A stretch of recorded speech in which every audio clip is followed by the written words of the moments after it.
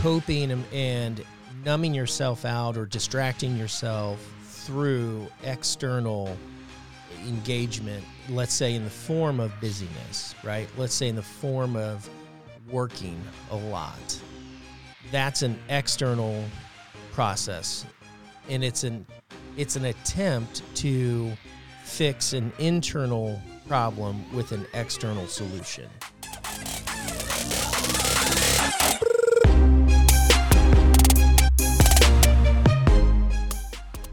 Welcome back to Guild Stories. Josh Cress is gracing me with his presence across the table today. Josh is the founder of Ampersand Counseling Group, a neighbor on the Liberty Square, Caddy Corner. Yes. Welcome to our lovely studio across the street from you, man. Welcome. Yeah, thanks for having me. Appreciate it. Dude, I love the square. My window looks out directly over the square, and I love it. What word do you use to describe the Liberty Square? Quaint. Quaint. That's a good one. Yeah. I've used charming before. Yeah. But I like quaint better. Yeah. Quaint's better.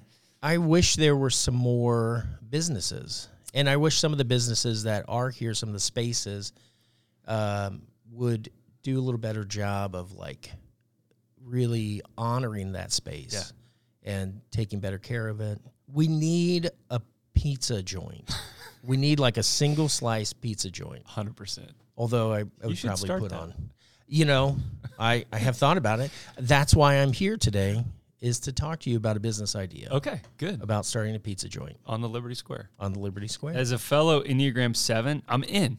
Okay, great. Let's go. Yeah, somebody will figure out the details. We just have to like do all the fun stuff, like come up with the idea, the names. 100%. Logo, concepts, logo. Yep. Cool, really fun place to be. Oh, absolutely. And then who does the business license part?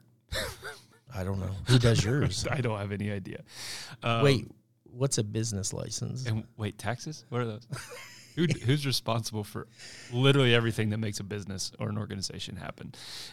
Fellow Swiftie, Taylor Swift fan? Right. Grown men who enjoy Taylor Swift. So we have that in common. We have the Enneagram 7 in common. You were a former boss of my wife who joined your practice for a while. And I think, all of that's really fun, and we'll explore all of that. I think another route in our fellow rabbit trail brains that we'll cover today is what's happening with people in mental health. What are you seeing in your office and in your practice? And then maybe being able to offer some glimpses of help and hope and practices towards maybe a less chaotic and more meaningful life. Do you think we can cover that in about 40 minutes? Yeah. Okay. Probably 5. Okay. No, I'm just kidding. I hope so. Okay, good. I do want to push back on something, though. I would not use the term boss of your wife. I would use the term like mentor, love it, trainer, because that's what I do. That's what I do. Is part of doing therapy. I also work with newer therapists and do training and supervision, mentoring, helping them grow as therapists. And oh man, I feel like it sounds so cheesy. No, but it doesn't. Hone their craft. Like they have skills, they have a background, they have experiences that they bring into the work they do. And so I don't like the word boss because really they are their own boss. That's right. What I'm there to do is mentor them and help do training. Well said. I'm glad you challenged it, and I'm glad for the reframe. And as someone who had an aversion to therapy, an aversion and an avoidance, Enneagram 7, avoidance of pain, had this kind of like, nah, I'm good, bro. Things are fine. Until my mid-30s when the things are fine trick eroded and crumbled beneath my my feet. Things were fine until they weren't fine. Yeah, they weren't fine at all, it turns out. Yeah. First, man, like, and just to affirm and encourage your vocation, like what you are doing and what your group is doing in a sea of other people who are doing really good work too, is to be commended, man. And it has to be the most challenging and difficult and exhausting and sometimes probably hopeless feeling work, but as like, and we're such in different contexts, of course, but as we're on our own kind of human first journey here at a marketing agency, it's like, my gosh, without trained and licensed and very wise therapists guiding our souls along this weird journey we're all on, can't say thanks enough, man. So I wanted to start there.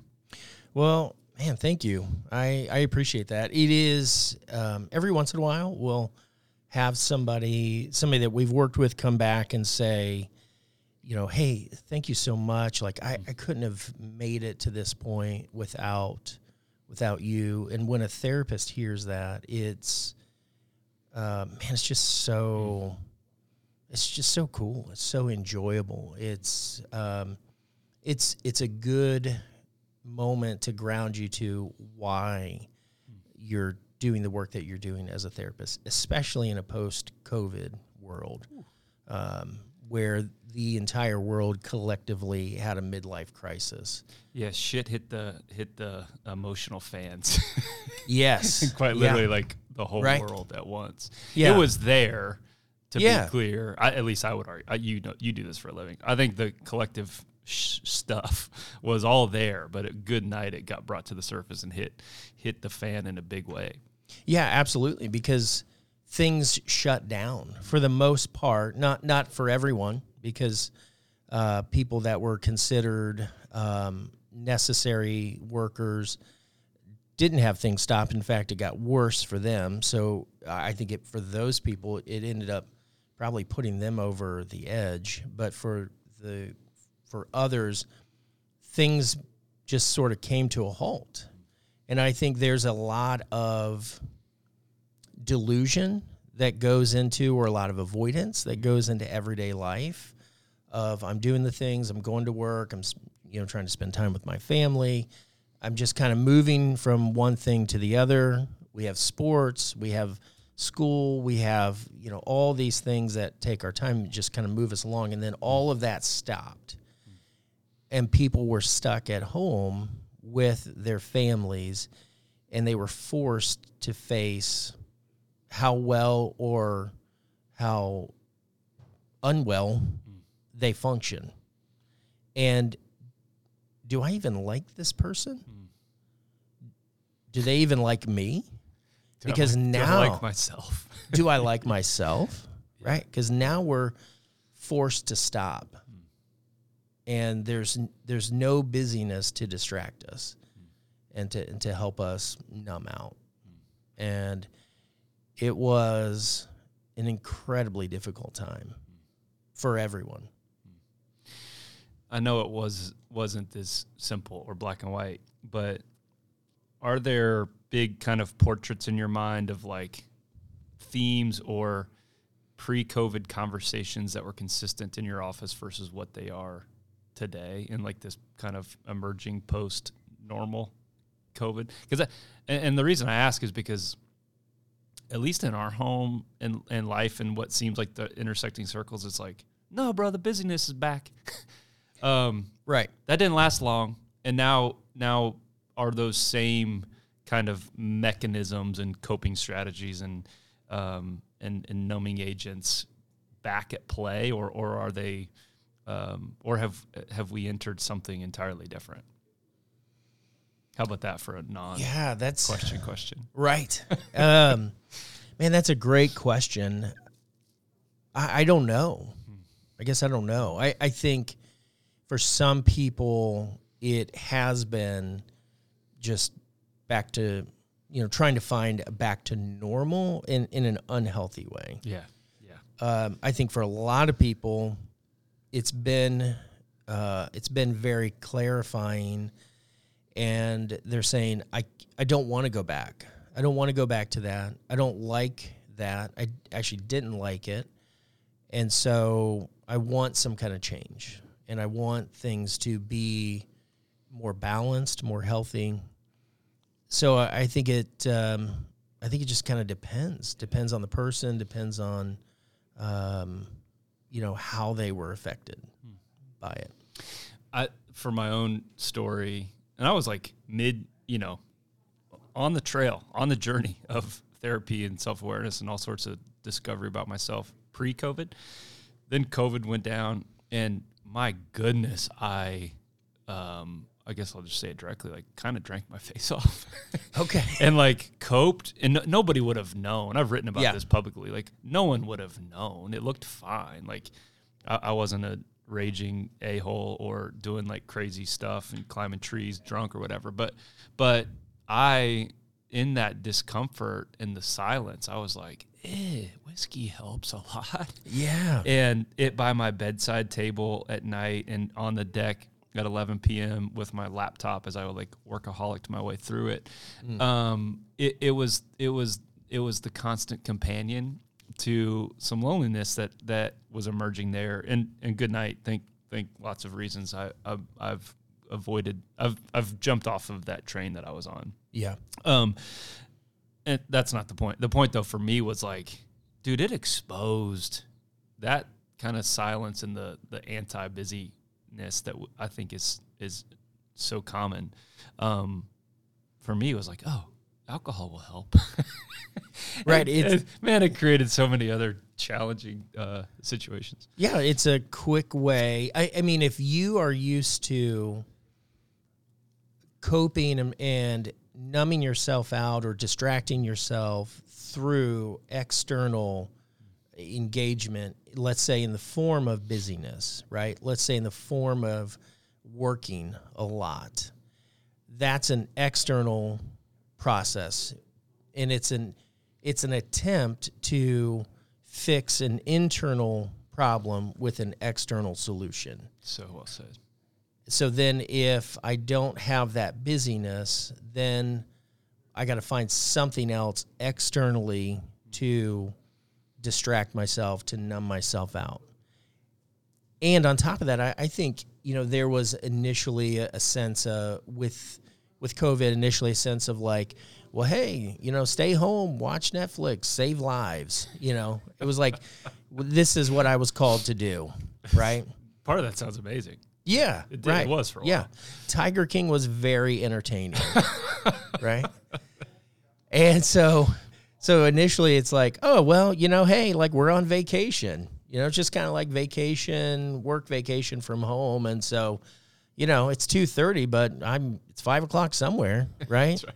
So sure, why not? Like, we're not going anywhere. We're not driving anywhere. So, but the alcohol industry did very well. I mean, they did just fine. Oh man, they were booming. Statistically, they did really well during that. And, what you're talking about is not uncommon. And there's a lot of people, myself included, who initially were like, oh yeah, this is great. And then it was like, oh, okay, wait a minute. I'm drinking. I'm having a drink every day. I'm having 2 drinks every day. I'm having 3 drinks on Saturday and Sunday. And then it was like, okay, this is not good. Because the next step, I know what the next step gets you. Yeah. Right. The next step gets you inpatient somewhere. It gets you like a lot of work on, hey, you can't come back from this. Or I shouldn't say you can't come back from this. It's a long road. The next step is a long road back. And there were a lot of people that went through that. In fact, it's really interesting talking to clients post-COVID, how many people said, yeah, I stopped drinking. Because I was finding myself bored or, just at home, and it seemed like the thing to do. And then I realized I was using too much. I was drinking too much, and I didn't like that. And now what's booming is these non-alcoholic booze, like non-alcoholic drink industry. And it's having its surge now because people are like, well, I still Topo like Chico? I'm in. Topo Chico, right. Yeah. Yeah. tastes like a Corona, kind of, actually. Yeah. Yeah, man. We'll shift, but I think it's one of the stories I wrote in my little piece, not little, it was a long rambling piece on alcohol, but my relationship to it got so complicated that we went to it's a great spot. We went to Trago. I had 5. I'm like embarrassed enough to say it, but I've also written it publicly, so that part of the shame, frothy part layer is gone now. But I had 5 old fashions in like 3 hours, right? Wow. And went home and like, I'm not proud of it. Like I got pissed and angry and like all that stuff comes out, like yelling at Brooke. And I'm like, she had to be like, dude, come on, bro. And then I would walk from my house to the Liberty Hy-Vee, which sounds close when you're drunk. Yeah. It was a long way. And it's Yeah. like late at night, and I'm walking on this random wall along the road, thinking that I'm like, dude, I'm like late 30s at this point, or maybe I was 40, whatever, it doesn't matter. And the denial of my, I don't know, just that survival instinct of like, man, you have, and I woke up that next morning and I was like, I have a problem. And that's not okay. Yeah. I'm not saying that because I'm like saved myself or whatever. I'm just saying your context of external, if I'm not aware of it, I can become the external solution monkey so fast with a million different things. Working out even. Good stuff. Like good conversations with Brooke, whatever. Like if that solution is outside of me, it sure doesn't last for long, it seems, and to be the most helpful. Yeah, absolutely. I tell people all the time, if I don't realize I'm part of the problem, then I don't realize I'm part of the solution. And that can get you in a place where you see yourself as a victim, even though in reality there's this messiness of, I'm the one that's actually creating a lot of this problem in this struggle, yet I don't see it. And I just see the reaction from the other person, and then I feel like I'm constantly being criticized or nagged on, and I feel like the victim because I'm not owning my own part of the problem. And so then I don't work on it. I don't become part of the solution. I just get into a mindset that says, well, I'm the victim. Well, they're just nagging at me. They're just picking up. I don't really have a problem. This isn't, they just don't like this. They're the fun police, or whatever.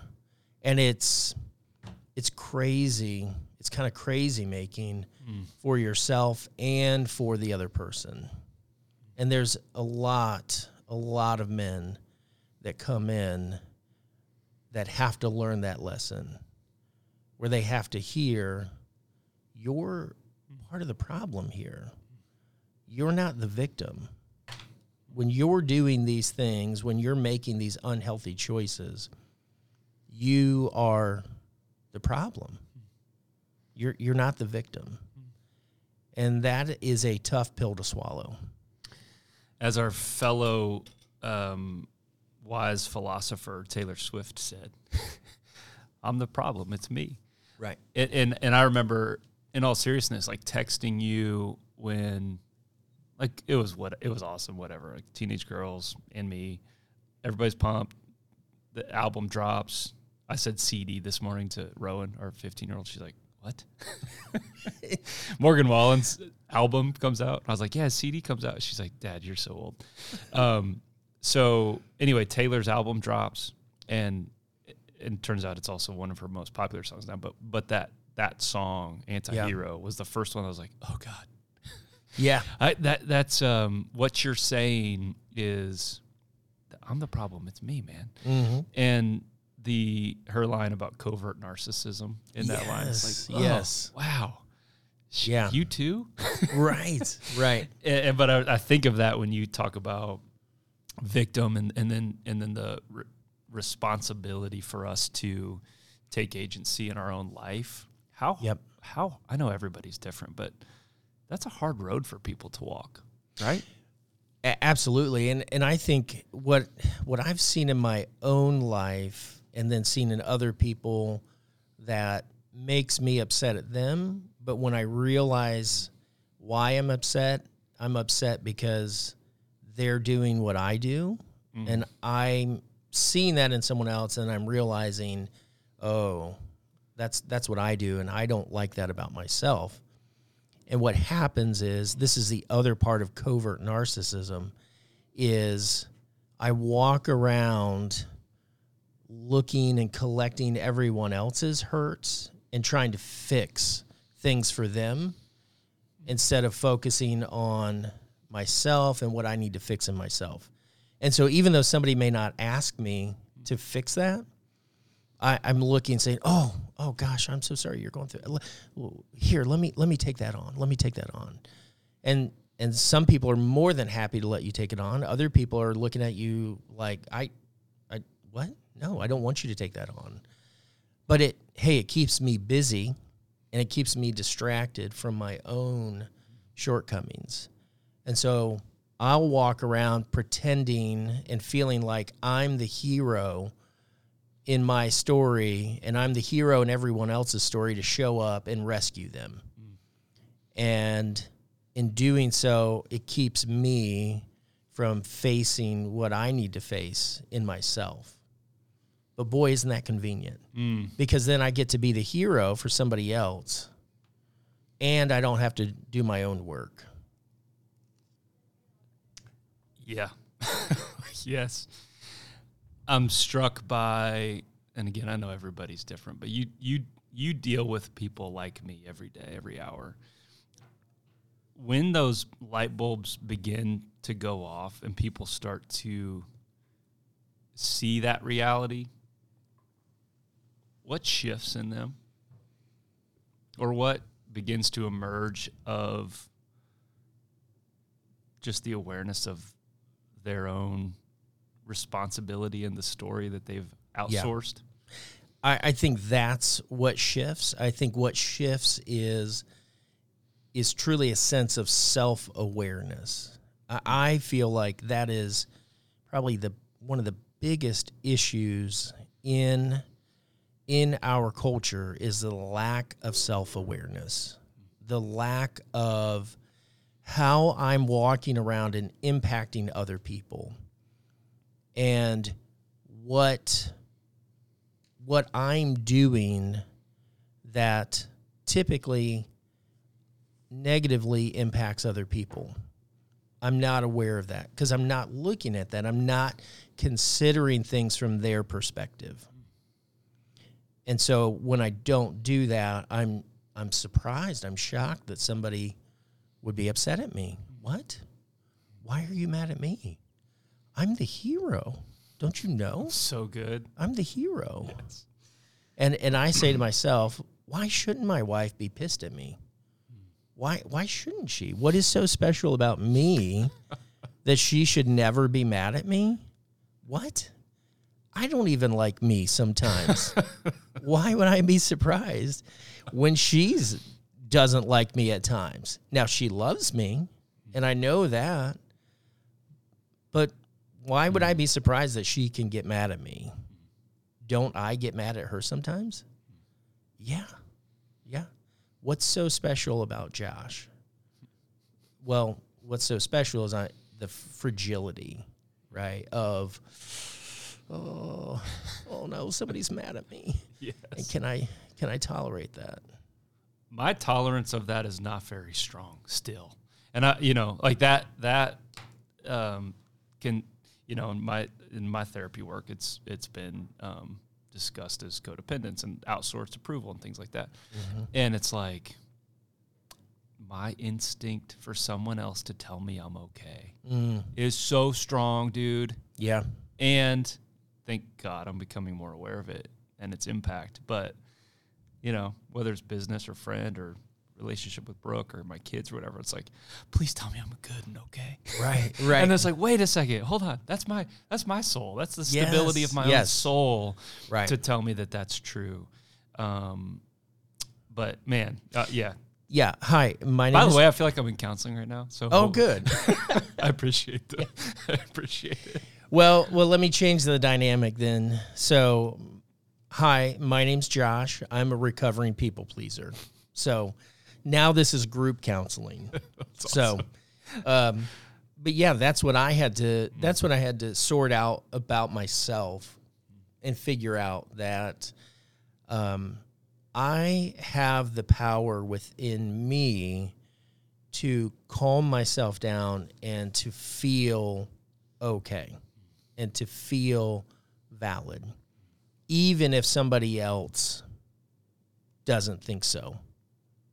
And it's important. It's necessary for any relationship, because if I'm not okay with that, then I avoid conflict. And conflict is a necessary, healthy part of relationship. I love this quote. There's an Irish philosopher, and his name's Peter Rollins, and he says, war is the absence of the ability to do conflict. Wow. War is the absence of the ability to do conflict. And that makes so much sense, because war is ultimately about domination. It's ultimately about winners and losers. And what happens, especially for couples, is they don't know how to do conflict, which in my belief is really about what's the best way forward. It's an exchange. It's a debate around who has the best idea here and how do we move forward. That's what conflict should be about. And if I can't do conflict, right, because I have an idea and you have an idea that you think is better and you want to challenge my idea, and I don't know how to do conflict, I don't know how to be okay with myself and say, well, just because somebody else has a different opinion, or just because my spouse has a different opinion, doesn't mean I'm wrong.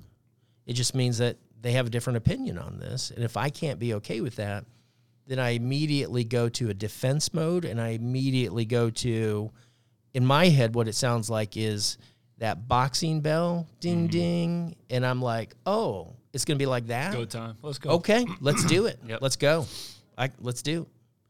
And it immediately goes to that war kind of mentality.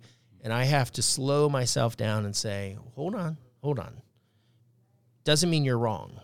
Maybe you are. Maybe. But isn't the most loving thing to do to listen and consider if I'm wrong? And if I am, then what kind of person do I want to be? Do I want to be the kind of person that says, okay, I'm wrong. I need to own this. I need to apologize and try to make amends. Or do I want to be somebody who's arrogant and says, no, screw you. Like, I'm right. I know I'm right. My way's always the best. People love that guy. I laugh awkwardly and nervously because it's like, God, that was me. And left unchecked still can be, and still am at times, for sure.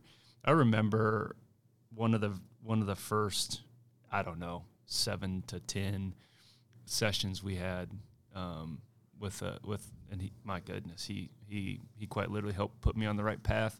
Rick down south. We're sitting in his couch and we're going through like our first like sustained marriage counseling, which was well overdue because of me. And I'm the problem. It's me. Right. That's what I was thinking. Thanks, Taylor. But anyway, I'll be brief, as brief as I can. Brooke was sharing this experience, her reality, her truth, and it was hurtful and painful, and it was very disruptive to my ego. Yeah. Turns out. And I mean, I could feel my face getting hot. I could feel everything like rising up in this, like the boxing bell. That's perfect. Of like, no, I got to convince and defend and tell her that she's wrong. She didn't see it the way I saw it. And Rick, in his like Enneagram 9 kindness, but also like really, really acutely poignant and accurate in my soul. He's like, hey, can you repeat back to her what you heard her say? And I was like, I mean, honestly, in my spirit, I was like, F you, man. Yeah. Of course I can't, because I was building my defense. And dude, and you've seen guys like me every day. You do this for a living. I see guys like you in the mirror every morning. Thank you. I literally didn't have words to say, because anything that would have come out of my mouth would have been angry, what's the word? Vitriol. Vitriol. Vitriol. Yeah. Hello. And I said, Rick, and I finally got composed. I was like, I can't. Can you model it for me? And he did the most beautiful job of validating and understanding her experience while also not taking responsibility for her experience. And I was like, oh man, I have a lot of skill to learn of the way of the soul. But goodness, it's my meandering leads me though to my question, which is that's hard work. Yeah. I've begun that journey. It's really hard work. But what prevents us as a society, as a culture? I know we've talked about some of it with COVID, but man, I think this and you used the word before we started rolling of this hustle culture and this nonstop obsession with being better, being perfect, looking perfect, having all the answers, doing the thing, right? Where does your mind go when a meandering guy like me says, what prevents us from that self-awareness work that is so critical for our healing? Man, that's a great question. I think it's kind of a cocktail or a stew of a couple of different things. I think there is sort of the hustle culture kind of mentality, this question of, well, what's your side hustle? What is it not good enough to just have a really demanding full-time job? Right. Right. What's my side hustle? I don't know. Trying to be a present parent, trying to be an involved and present spouse. That's my side hustle. It's this mentality of Brene Brown calls it hustling for your worth, right? I have to do and earn and achieve to be seen as, valuable, as important, as, whatever we think when we think of, Bill Gates or Steve Jobs or, any of these. Jeffrey Bezos. Yeah, right. I couldn't help. Jeffrey I'm sorry. Bezos. And, what's the other guy? The SpaceX guy. Elon Musk. Yeah. Right. Yeah. And so I think there's that sort of mentality of do. And what I'll talk to, because I work with a lot of men, is I'll talk to them about this mentality of you're a human doing, and that's not what you were meant to be. You were meant to be a human being. And so you have to stop engaging in transactional relationships where I create a codependence with my family or my job, mostly my job, where I show up again and again and again, hoping to earn my worth by that next promotion, that next raise. And I'm not knocking at all the necessity of, hey, I want to pursue better things or I need a pay raise. But this thing of when is enough, right? And when we engage in transactional relationships, especially with jobs, we create a codependent relationship with our job. And it is the most, just sad experience to sit across the room from somebody who is 66 and they're a former whatever, you pick the title, that's retired and now is at therapy, usually because their wife made them come. And they're saying, I don't understand. My kids don't want anything to do with me. My wife doesn't really want anything to do with me or tells me that I'm not doing enough. And I went back to visit all those people at work that when I retired said, oh, man, we're going to miss you. Oh, Justin, you're so great. We're going to miss you. Stop by any time and we'll go out to lunch. It's going to be great. Don't be a stranger. Don't be a stranger. Yeah. And then you show up, and not only are you a stranger, but it's worse than that.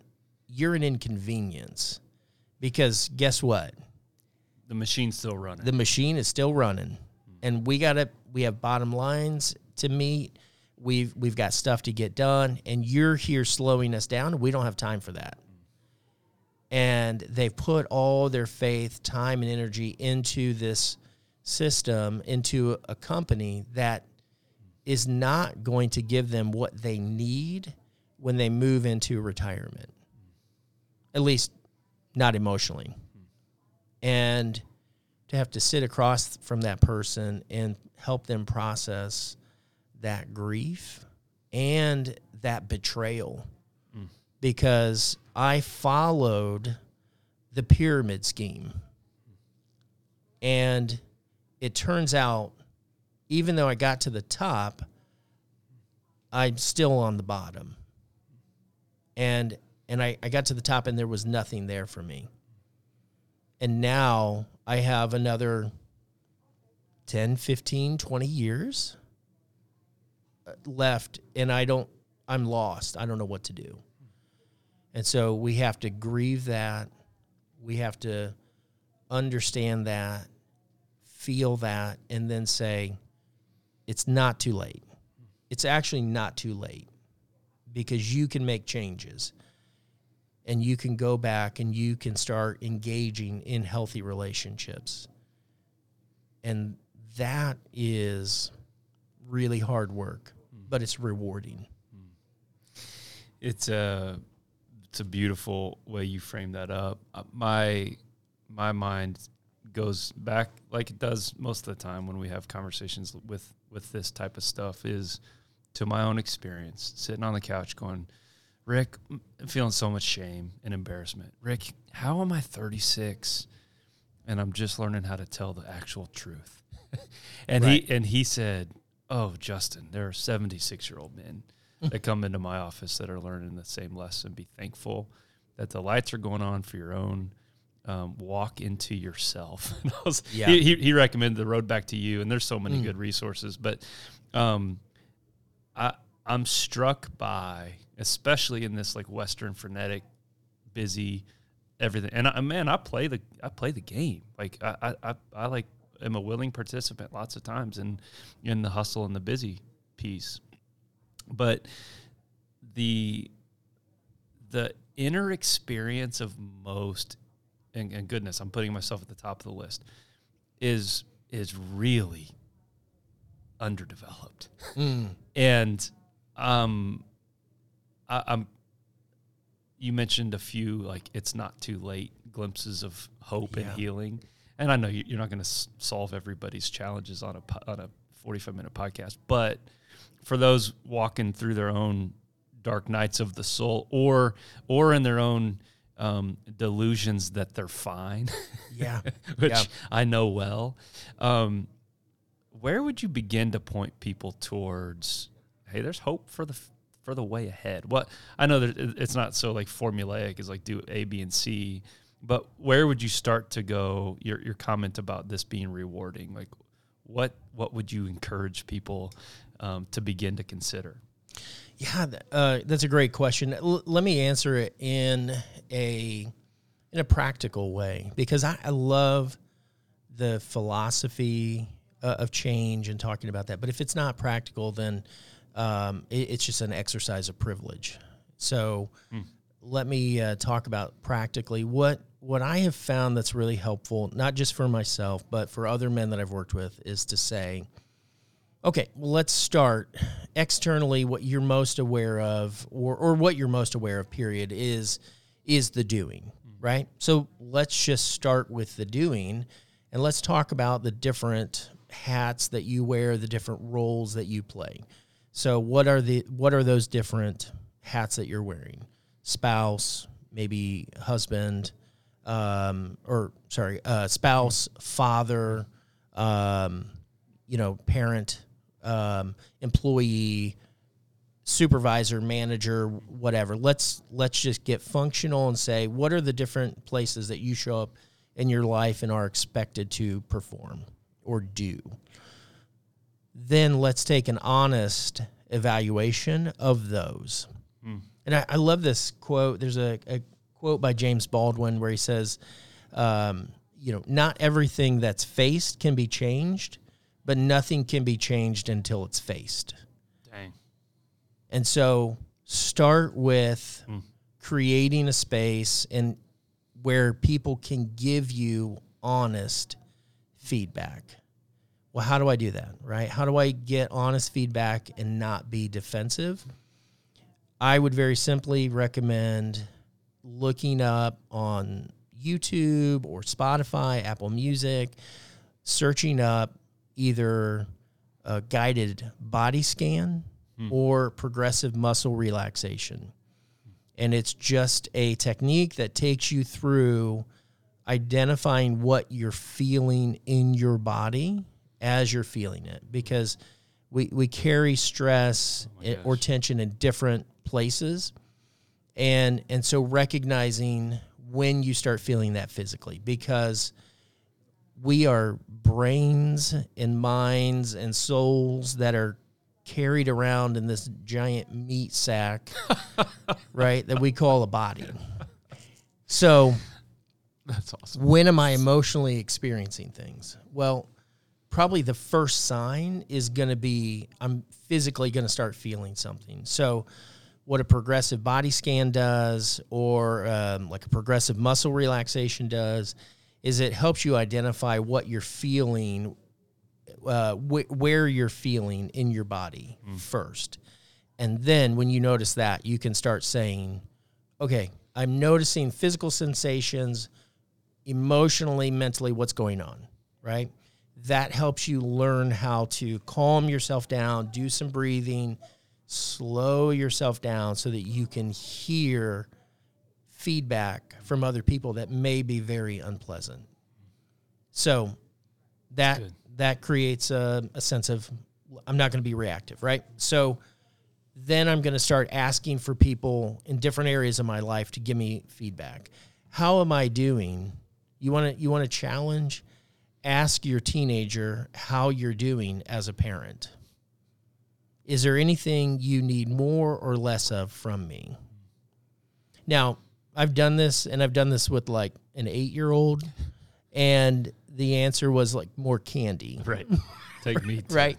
But I did this when my oldest daughter, who's now 18, when she was, I think, 12.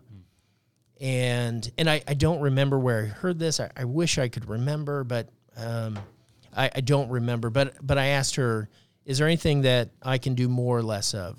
Is there anything you need more or less of from me? And her response was structure. I need more structure. I need more accountability. That'll hit that Enneagram 7. Oh, structure. Yeah. Oh, it's not just play and fun. Right. Can't we just roll with it? It would be flexible. Yeah, right. And so it was very convicting. Now, I will say, don't ask if you're not going to do. That's right. Don't ask if you're not going to do. That's right. So start by going to those different people that are part of those different areas of your life and ask for some really honest feedback. That's a place to start. That's good. That's good. Man, I have like a million follow-ups and experiences and places I resonate, but I'll just end it with this. Like, when my own self-awareness journey began, I felt for the first time anxiety.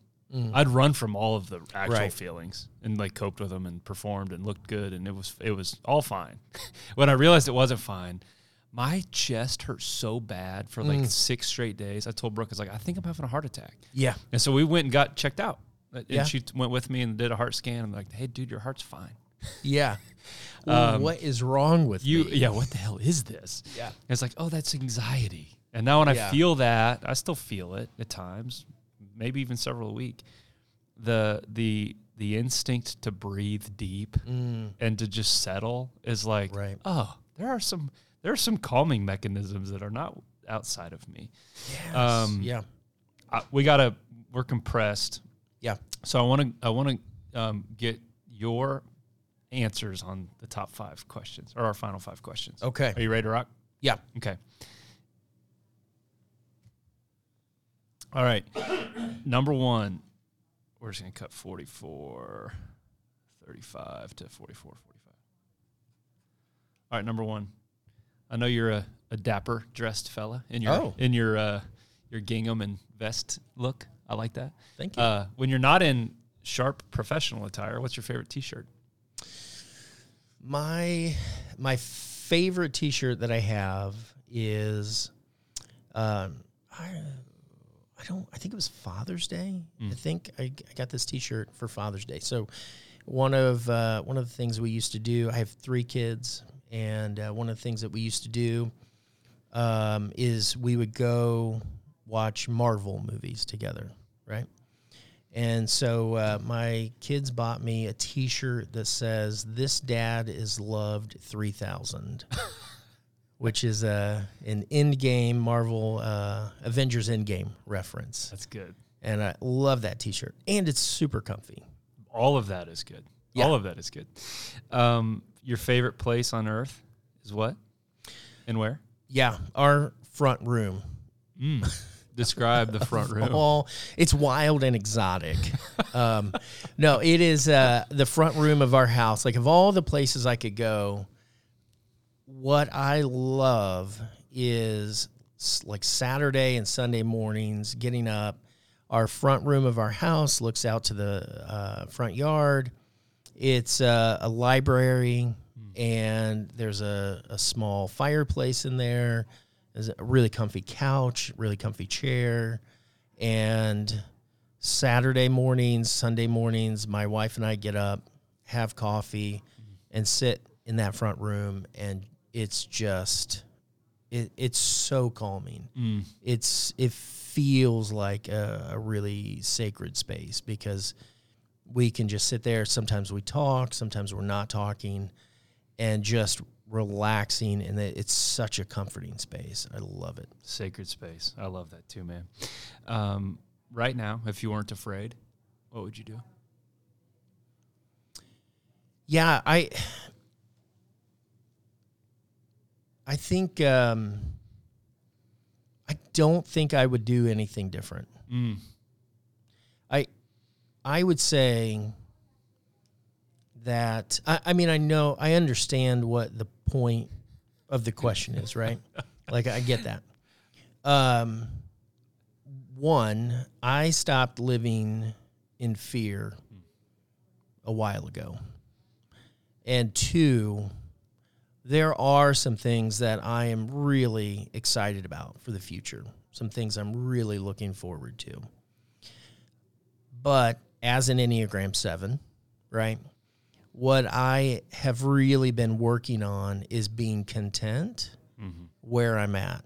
Yeah, man. And I have some things that I'm really excited about for the future. But right now, I know I'm not ready for those things. And so I am trying to live present and... It's a good word. Yeah, just really focused on what do I need to learn? What do I need to go through to really honor those future plans? Because I know if I have a history of trying to finagle things and push things, and when I do that, it doesn't go well. It crashes. I know that guy. Yes, yes. I know all of what you're saying, and it's so good. I'm tired of being that guy. It's so good. And so I'm just trying to live in the context of building myself up, being ready for those things when it's time. It's a good word, dude. To a lot of people, and certainly to me. Human first means what to you? Human first to me means treating people with dignity, and especially in conflict. And I think that is so needed. I think positively I see growth in that, just in different articles I read about changes in management styles, but, especially in conflict, treating people with dignity. Before I did counseling, I had a stint literally working at a paper company. Okay. Yeah. Come on. I did not know that. Yeah. And one day, our department did not, I don't even remember what the problem was, but we didn't meet some quota goal, or something. some quota, some bottom line. And the VP of the company came down and brought all of us into a very small conference room. And we're talking like, oh boy, 30 people. Brought us into a conference room, and he's a big guy. He was big, he was tall, loud voice, and I am not exaggerating when I say he yelled at us for 20 minutes. Oh. Yelled at us for 20 minutes. Oh. And I remember sitting there thinking, this is wild. Like, what is happening? I cannot believe, in a professional setting, that somebody's doing this. And at the time, I felt even embarrassed for him. And that is something that has stayed with me, where even in conflict, even when you have to address something unpleasant with someone, there is a way to do that honors their dignity. That's right. And then there's ways that are just incredibly demoralizing and insulting.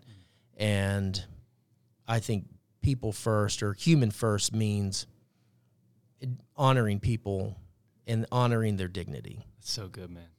My story like that quickly is we got pulled into a similar conference room, told we were really bad.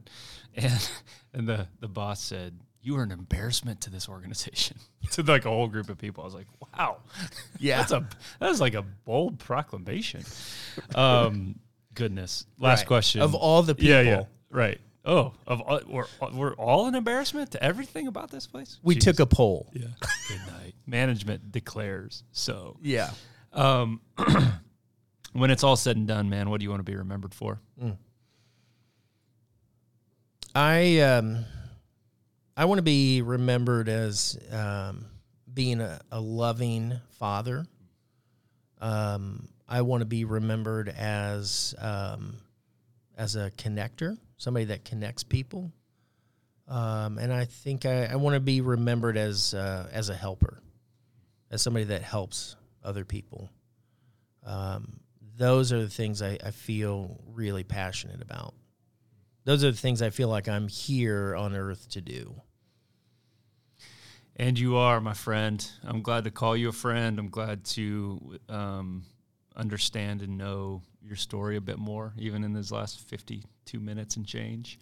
I'm grateful you'd open up yourself to our audience and to the lessons you've learned and the ways that you're helping others learn their own story, learn their own ways that they're wired. So we're going to do this again, because I didn't even touch on like lots of stuff. Yeah.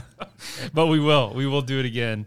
And real quick, send us out with, if they want to learn more about your practice and your organization, where would they go? Yeah. Thank you. They would go to, the name of the counseling practice is Ampersand Counseling Group. And they would go to ACG, as in Ampersand Counseling Group, ACG-KC, as in Kansas City.com, ACG-KC.com. I love it.